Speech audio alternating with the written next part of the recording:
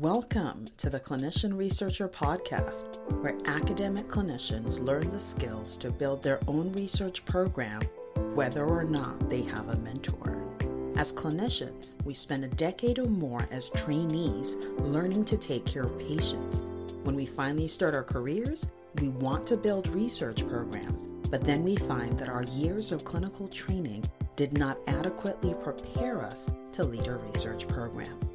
Through no fault of our own, we struggle to find mentors, and when we can't, we quit. However, clinicians hold the keys to the greatest research breakthroughs. For this reason, the Clinician Researcher Podcast exists to give academic clinicians the tools to build their own research program, whether or not they have a mentor. Now, introducing your host, Teosi Onwemina.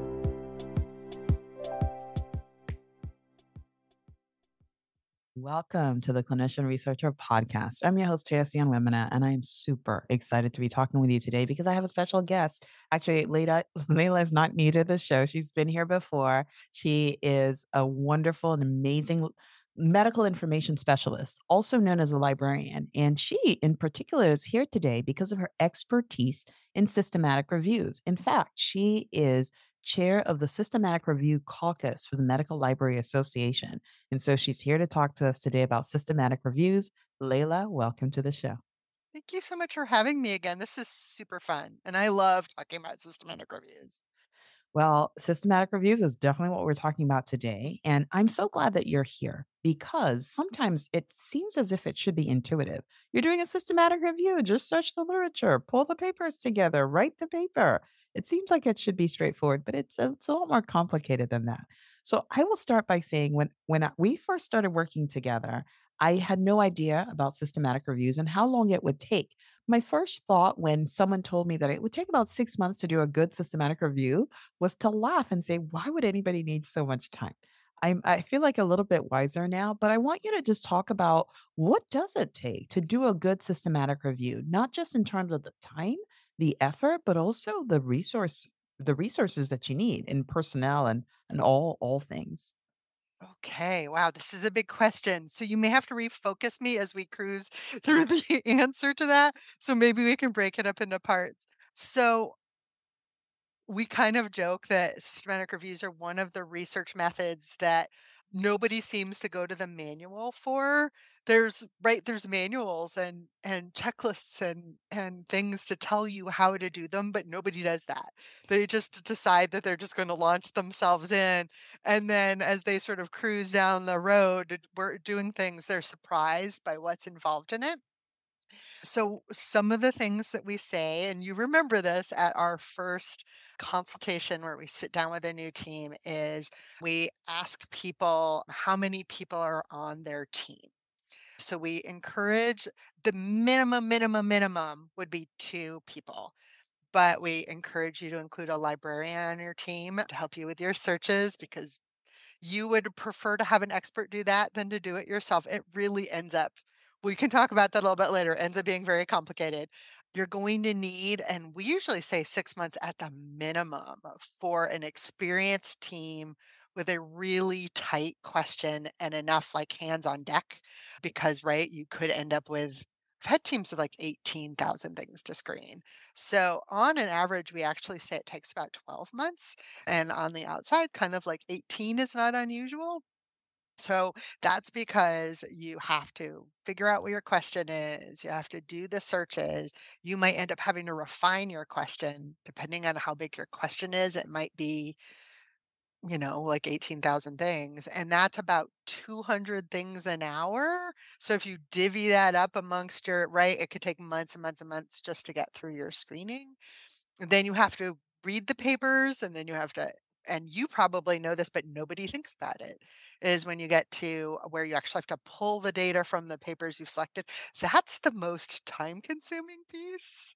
And I feel like we should spend more time talking about like what are you going to collect and how are you going to collect it? How do you plan to normalize your data? And so like all these things. And in the meantime, you've got software and you have manuals and you have reporting guidelines of things that you have to meet in order to publish the work that you've done. There's just so many things in that whole process. Is that a good overview? Yes, no, it's good. It's good because what I'm hearing you say, and I'm so glad that you're communicating to the audience is that this is not it's not just a walk in the park. This is not just to pull a couple of papers together and do a review. It really is systematic. There's a process to it, Mhm. and it takes time and it takes energy. It takes people to do it as well. So, speaking about people, your librarian. Why should you involve your librarian in the systematic review? Aren't we just putting a few keywords into PubMed and finding a couple of papers? I love this. I mean, you can, but what we usually warn people, so a systematic review is a very defined methodology. And one of the reasons it is at the highest level of the pyramid, of your evidence pyramid, is that what you've said is we have gone out there and found all of the studies about this particular topic and we've done things to them. One of the things that also defines a systematic review is evaluating the quality of the articles. We can talk about that a little bit later. But you go out and you have to find all of that. And it's really embarrassing if you go to publish something and you have not found it. It's also a little bit dangerous because your audience trusts that you have found everything and that the recommendation you are giving with your paper is accurate because you have found everything. And you have worked with me and with other librarians, and we're just used to, just like clinicians are, we're used to thinking about the problem within our scope of expertise in a really specific way. So we're used to thinking about the other ways topics are talked about. We're really I have to do at least 3 databases for a systematic review, so we know the language and syntax for each one.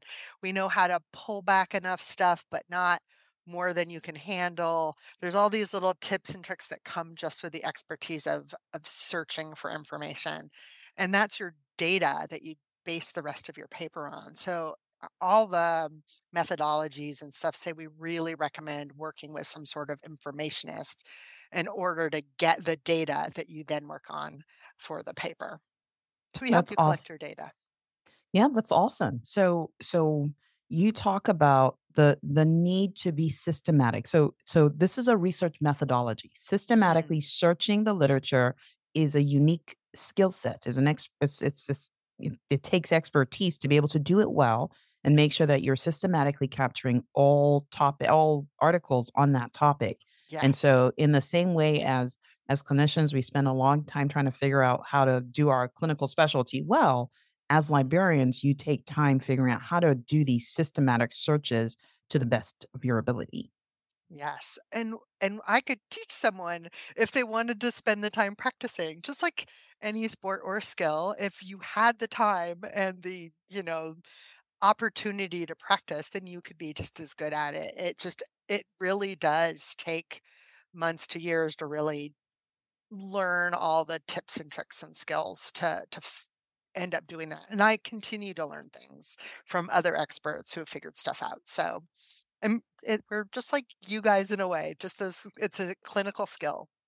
Absolutely, absolutely. Okay, so we started with team, and as part of your team, you want at least 2 people, but probably more, and your librarian needs to be part of that team so that you can do a good systematic search. So we've got the team assembled. Now, let's talk about the protocol. Why do you Oh, need to write a protocol before you get started? Why not just define the question and go? yes. So I liken it to making a decision about where you go before you start the car and driving. Right? So you type in your GPS, and if you're smart, you'll, like, have a quick look to make sure it's taking you someplace that makes sense, right? You instead of just being like, "Okay," and then getting to, like, where the bridge is out, and, "How did I get here?" Or, "The traffic's terrible," or whatever, right? So a protocol is your road map or your planning document for your project. So just like you would do a clinical trial, any kind of experiment, you would set up how you plan execute all of those things. So then you have to stop every time you hit a place and say, now what do we do? Okay, we've done the search. Now what? Okay, now We've loaded it in the software. Okay, now what?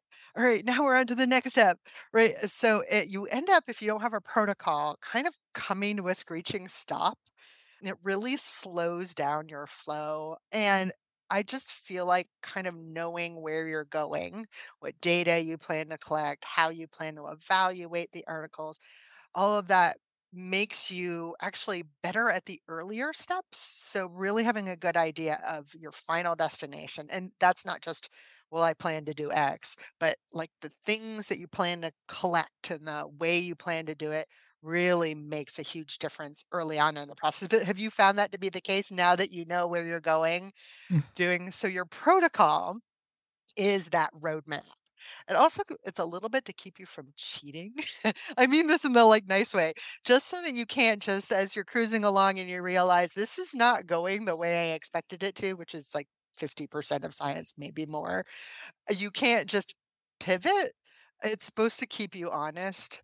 So this is what I said I was going to do, and because it's not working out the way I wanted it to, you can either quit and just opt not to pay, but you can't cheat and change it, right? The protocol keeps you honest.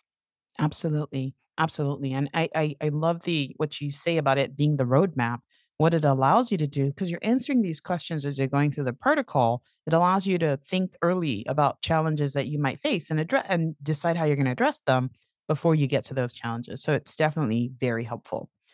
Now, you can't just you put your protocol together, but you also have to register it. What is this thing about registering protocols? Can you speak to that?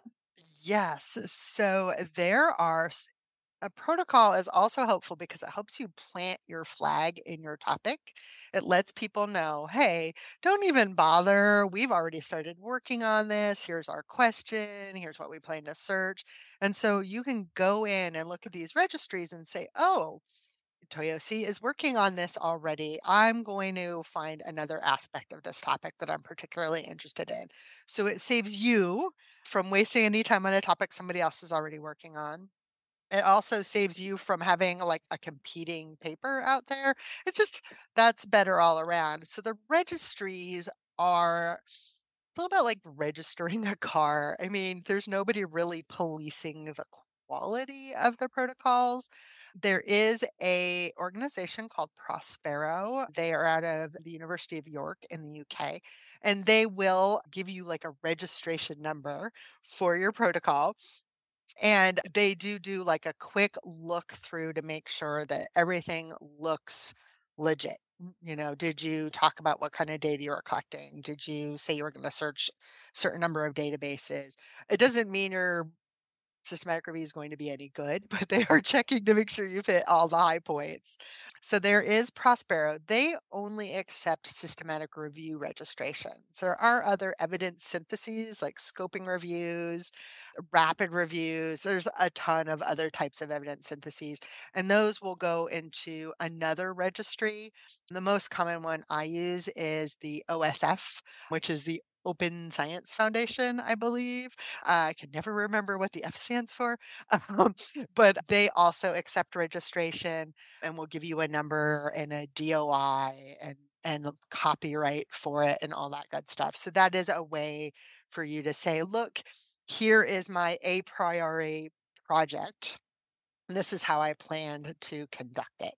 We didn't talk about another thing that protocols do, which is a lot of journals now require protocols. If you're nodding your head, I actually had some poor team say that they tried to get their manuscript published and they hadn't registered a protocol, and the journal that they wanted to publish in was like, "No, you needed to do one." They're like, "Can we do one now?" And I'm like, "No, that has to be done ahead of time, or you're out of luck, you're just gonna have to find another journal." And that's happened enough times now that I try to warn people because it seems annoying, right? Why should I just like to get on with it?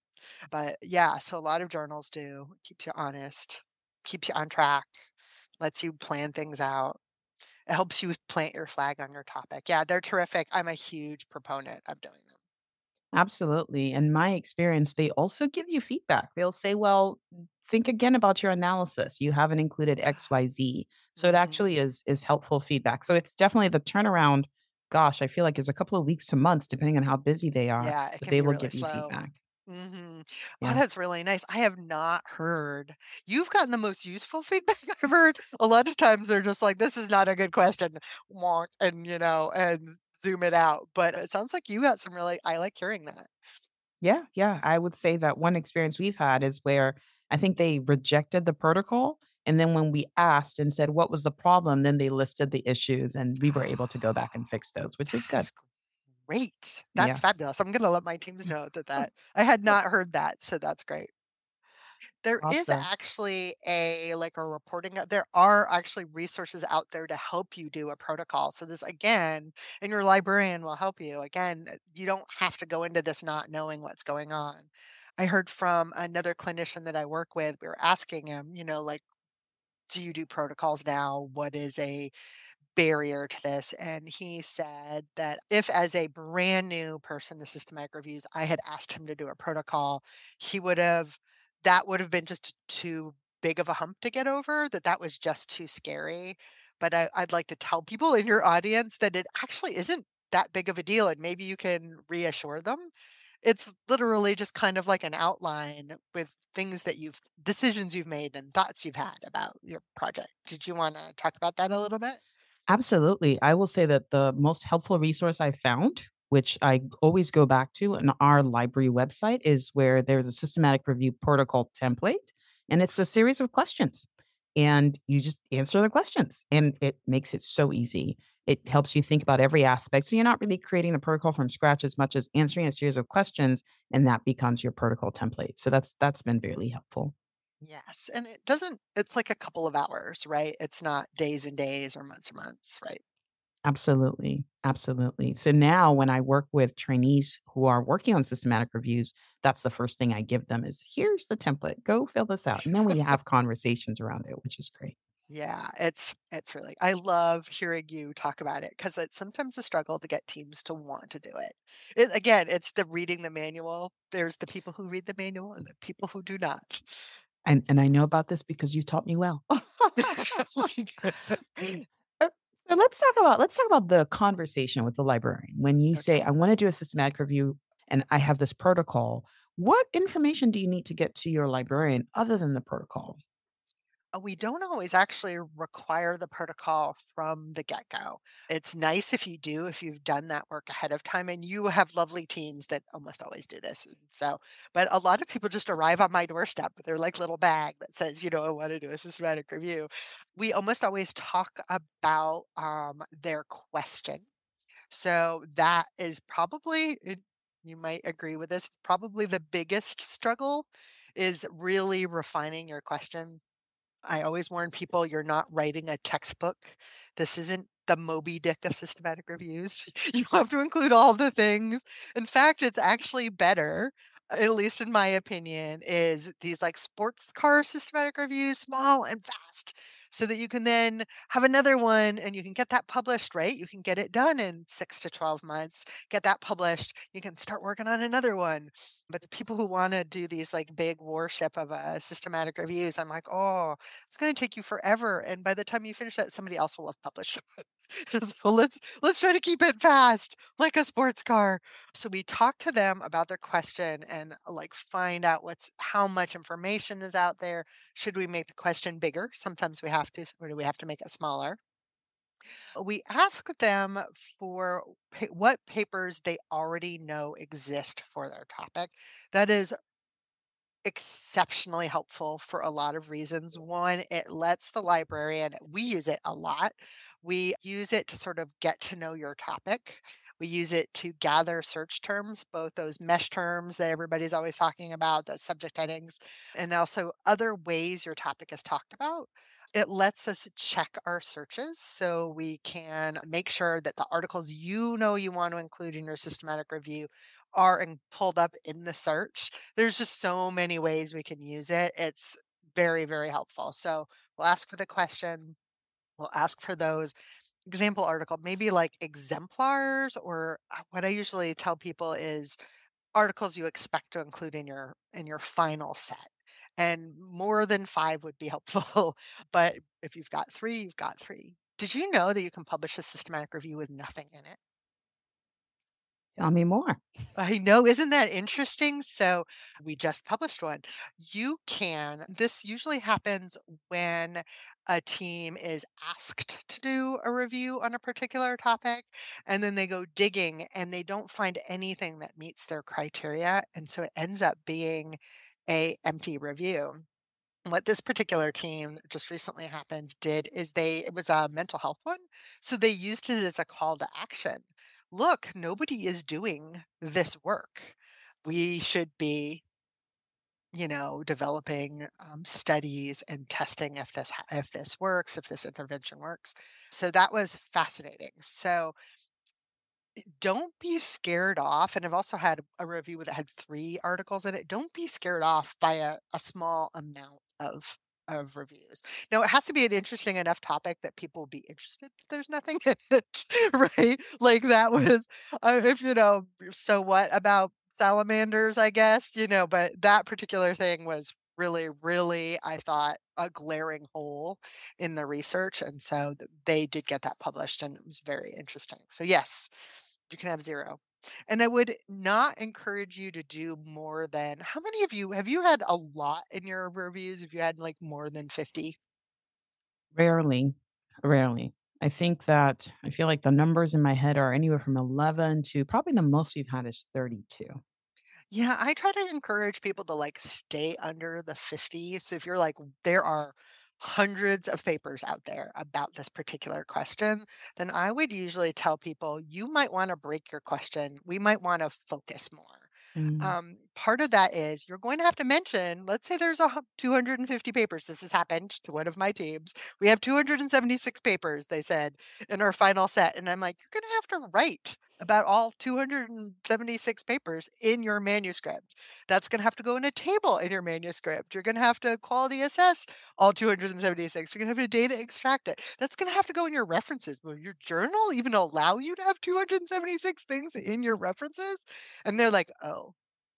So we talked about, like, what they could do to narrow their topic, and one of the things they did was they actually decided on their follow-up time for this particular thing, and once they decided on a narrower follow-up time, whoop, that scooched right down to 35 papers, which is perfect in my opinion. That is great. So one of the things I hear you talking about is really your librarian as your partner in this process. Not just the person who comes and searches and then is Mhm. done, but really a partner. And so in thinking about the partnership, so you help with the search, your co-authors run off and they do the title and abstract screening and then they're like, "Wow, we found these maybe 72 articles that we think meet inclusion criteria, and now we actually have to go find the articles." How are you helpful at that point? So one of the things that we can do is we can use software to help pull articles for your manuscript. So let's say there's 76 of them. So we can use Eno or Zotero to use our proxy to pull as many of those as it can. As you may have experienced, it's not always super accurate at that. So we usually figure it gets about 50% of that. And then there's like another 50% that you have to go pull by hand or in order via document delivery interlibrary loan. If there's a lot of papers, I'll usually do is we'll sort of divvy it up amongst the team, and so everybody goes and pulls 20 papers or something like that, so that it doesn't land all on one poor person. So that's one thing that we do. We also the library provides free document delivery, so if we can get the paper for you from somewhere else besides Duke, that we will. And you should do that when you're doing a systematic review. If it's not at Duke, you are sort of obligated to go get it if you possibly can at another institution. Leaving it out just because we don't have it in full text is not a legitimate thing. And I actually I'm a reviewer for a lot of journals. I'm the librarian methodology expert. And if I see that in a manuscript, it's a very quick reject. Now, So, speaking of leaving out papers, one thing that I see that I struggle with is the language thing. So, oh if something is yes. not in English, how do you decide what to do with that? What is the best practice versus kind of like what's most practical? Okay. So I am a huge fan of including as many people as you can on your team. So a multidisciplinary, multinational team is fantastic because then you have native speakers that can then go and translate those papers. We always keep all languages in the search. And this is so that you're not doing, a Western bias in your search for information. Great research is done in China. Great research is done in Africa. Great research is done in Germany. You can't just because they don't speak English as a primary language that they can write a scientific paper in, doesn't mean it isn't good science. So it's very rude of us to be like, yeah, they wrote it in German and it's probably not worth looking at, right? That's so we try not to have that sort of English language bias. So we include it in the search so that you can at least have a look at it. What most people do is they don't end up, unless they have someone on their team that speaks the language, they don't end up using those papers because it's very expensive to have them translated, several $1,000s a paper. I have a friend who does this, so I've got the skinny from her, and she's like, "Yes, very expensive." So we don't usually do that, but you've shown you're like, "Look, there's this paper in Polish, and there's this paper in Afrikaans," and they really seem because the title and abstract are in English, they really seem to address our question, but we didn't have the resources. Now, if you know you're going to be doing it, maybe scoop a little bit of money in your grant off to do translations.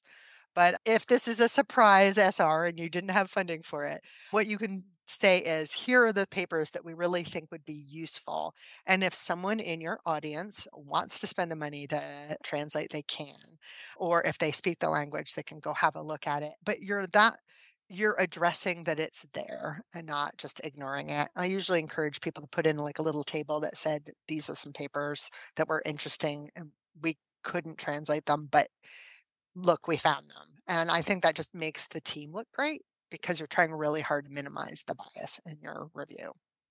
That's awesome. Thank you. Thank you for that perspective, for giving us the ideal and the practical. Now, the I think last question I want to ask is about authorship. Okay, your librarian's done all this great work, and then you go to write the paper. How should you be thinking about including your librarian as a co-author with you in the process? I love that you asked this. Bless you. Um, so we're right that if you think about, and I guarantee that if anyone works with a librarian, you are going to definitely want to give them authorship because we do quite a bit of work. We're not just, it doesn't take us 5 minutes to run the search and then you never see us again. We help you with all your methodology. We help you make decisions about what risk of bias tool you might want to use, right? All those things. Plus, we will write up your methodology for you for the bits that we do. So we can say, this is how we conducted our search. We provide you reproducible searches that are transparent, that can go in your supplementary material. I offer a lot of advice for a lot of other pieces of the review. I offer a lot of advice on data extraction. Here's what I would do. Here's best practices. So we usually just say, we're a team member. We don't have to be in on all the nitty gritty things because I don't know anything about hematology or whatever your particular topic is. You don't want me screening. You don't want me data collecting because I don't know what I'm doing. But I will be there to help you with the entire process of doing a review.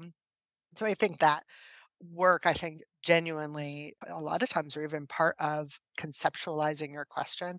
So I do think that that helps us deserve being part of the author team. And most of my teams have said, "Oh, absolutely. We feel like you've deserved it." Sometimes every now and again, I'll have one that was just super, super easy and they didn't need me. And I'm like, you don't have to include me. So if I feel like I didn't do the work, say, have at it. You don't need me on this. But I feel like it also makes your review look really good. Look, we used a professional librarian. So there's been someone here sort of keeping an eye. And then one of the things that I do is I go through the manuscript at the very end because I'm also a reviewer. And I say, this is what I look at when I'm asked to look at a review. What things did you hit? What things are missing? And so I feel like just that helps us sort of get over the finish line to publication. Absolutely. Absolutely. Thank you. Thank you. So I'm thinking my final question has to do with tools. What are some favorite tools? software, tools, those kinds of tools? Oh gosh, we have some really cool ones. So at Duke, we subscribe to software called Covidence, which is a systematic review screening software, but also helps with the data extraction. It doesn't do it for you. We have not gotten there yet. Oh, people always ask me that. They're like, "Does it do it for you?" And I'm like, "Not yet, not yet." But people are working on it. They're trying. But it does really help with the sort of data management of your systematic review. So helps you your yes and no's, tagging things, deciding on your criteria, all that stuff. And it provides a really pretty Prisma flow diagram for you at the end and all the good stuff. Plus forms for keeping all your collecting all your data and keeping it all in one ecosystem. So we love that software. There is other software out there. And we just happen to have this one. We find this to be the most user friendly. Other tools I really like to use are this is super nerdy, but there is a software out there called the Polyglot Translator, which allows us to take the initial search that we do and it will translate it for you. It doesn't do a spectacular job. There's things it doesn't do for you, but it does actually save some time with syntax. So I teach some of the students about this and I say, here's the things you're going to have to look out for. But if you don't want to work with a librarian, this will sort of get you halfway there. There is a super cool tool out there called Citation Chaser. So, one of the things that you're expected to do is when you get your final set of papers. So, let's say we have 10 papers at the end. You're expected to look through the references of that. It used to be called hand searching, but what they now call it, I've heard a lot of different things. I call it forward and backward citation searching. So you look through the papers just to sort of make sure that there isn't anything living in the references that might fit your topic. But then there's also papers out there since, let's say there's a paper that was done in 2004 and it's been cited by 15 other papers. You'll want to make sure that you've looked at those 15 papers to see if they answer your question. There's a software out there, there's a couple of them. The one I like is called Citation Chaser, and you can actually just put in the DOI of the papers and it will go get all the references and all the cited papers. And then you can just turn around and drop it into that software, that Covidence software, and it keeps track of everything. It's really, really nice and it's super easy to use. So yes, those are some faves. There's some other ones I like to use. Those are the ones that I think I probably use the most often. That's awesome. Citation Chaser is one I hadn't heard, Yeah. so that's pretty awesome. Thank you. Next time when you hit that spot, we will touch it. We will touch it. I'll All show you right. how. Now, for anyone who's as we're coming to the end of the podcast, I'm just wondering what major thing about systematic reviews haven't we talked about that you want to highlight? Or maybe we've talked about it and you just want to emphasize it. We haven't really talked about the process of doing risk of bias or quality assessment with papers. We mentioned it super briefly, but that's one of the defining characteristics of doing a systematic review. And I find that a lot of teams don't realize that that has to be done. You can choose to do a review and not do the quality assessment risk of bias, but you may not call it a systematic review at that point. So you can call it a literature review, a narrative review, a state of the art something, but you may not call it a systematic review without doing that risk of bias portion. And what that is just looking at the paper and making sure you can only tell what they reported. But it's relatively easy. They're a checklist usually that says, did they ask a good question? I'm going to use randomized controlled trials as an example. Did they randomize? Was the allocation blinded? How did they crunch the data? All those kinds of things, just so you can look at how well conducted. This is really just how well reported a study was. And so that way, when you're summarizing everything at the end, you can say, and you have to include, I've seen this done, but people will throw out the poor scores. And I'm like, no, no, no, no, no, because you don't do that either. It's a little bit like getting rid of patients that don't do well in your study. This is no bueno. Like, no, you still want to report on them because someone might say, well, I thought that Smith article was great. And you're like, no, actually, we looked at the Smith article and there's like really some weaknesses, some really a high chance of bias creeping into the paper because of X, Y, or Z. So that portion is actually really, really important. And then you can say, look, the quality of the research done on this topic is really quite good, or it's middling, or nobody's doing really high quality research on this yet. So it's just another portion of a review that makes it a systematic review that makes it super valuable.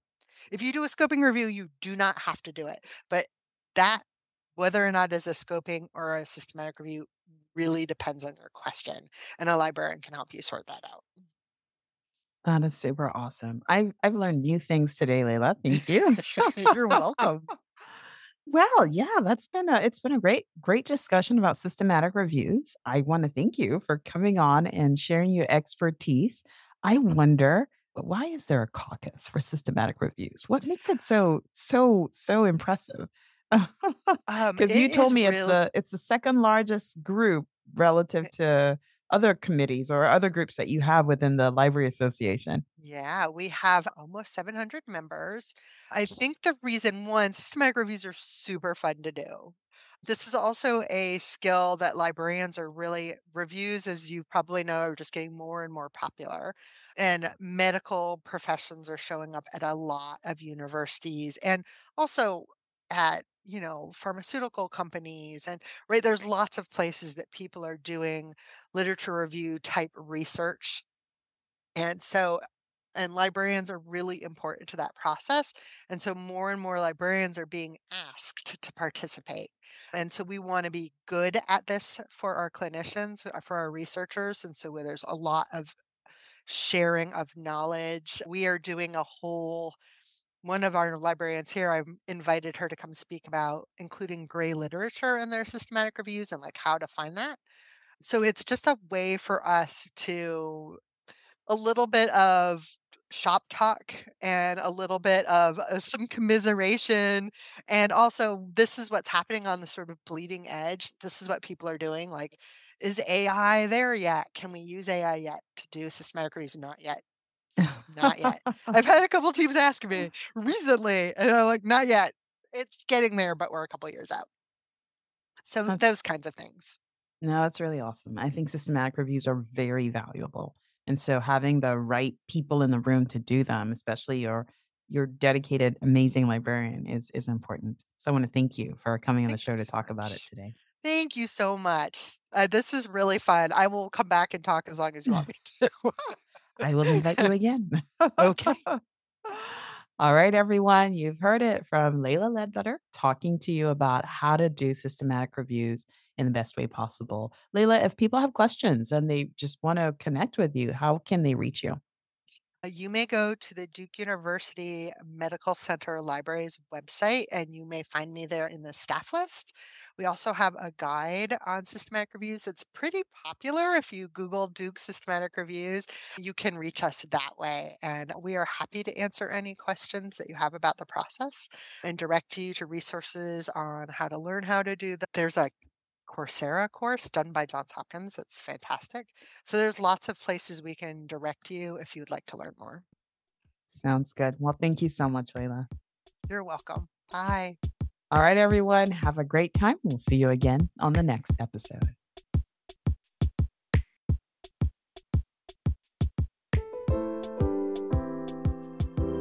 Thanks for listening to this episode of the Clinician Researcher Podcast, where academic clinicians learn the skills to build their own research program, whether or not they have a mentor. If you found the information in this episode to be helpful, don't keep it all to yourself. Someone else needs to hear it. So, take a minute right now and share it. As you share this episode, you become part of our mission to help launch a new generation of clinician researchers who make transformative discoveries that change the way we do healthcare.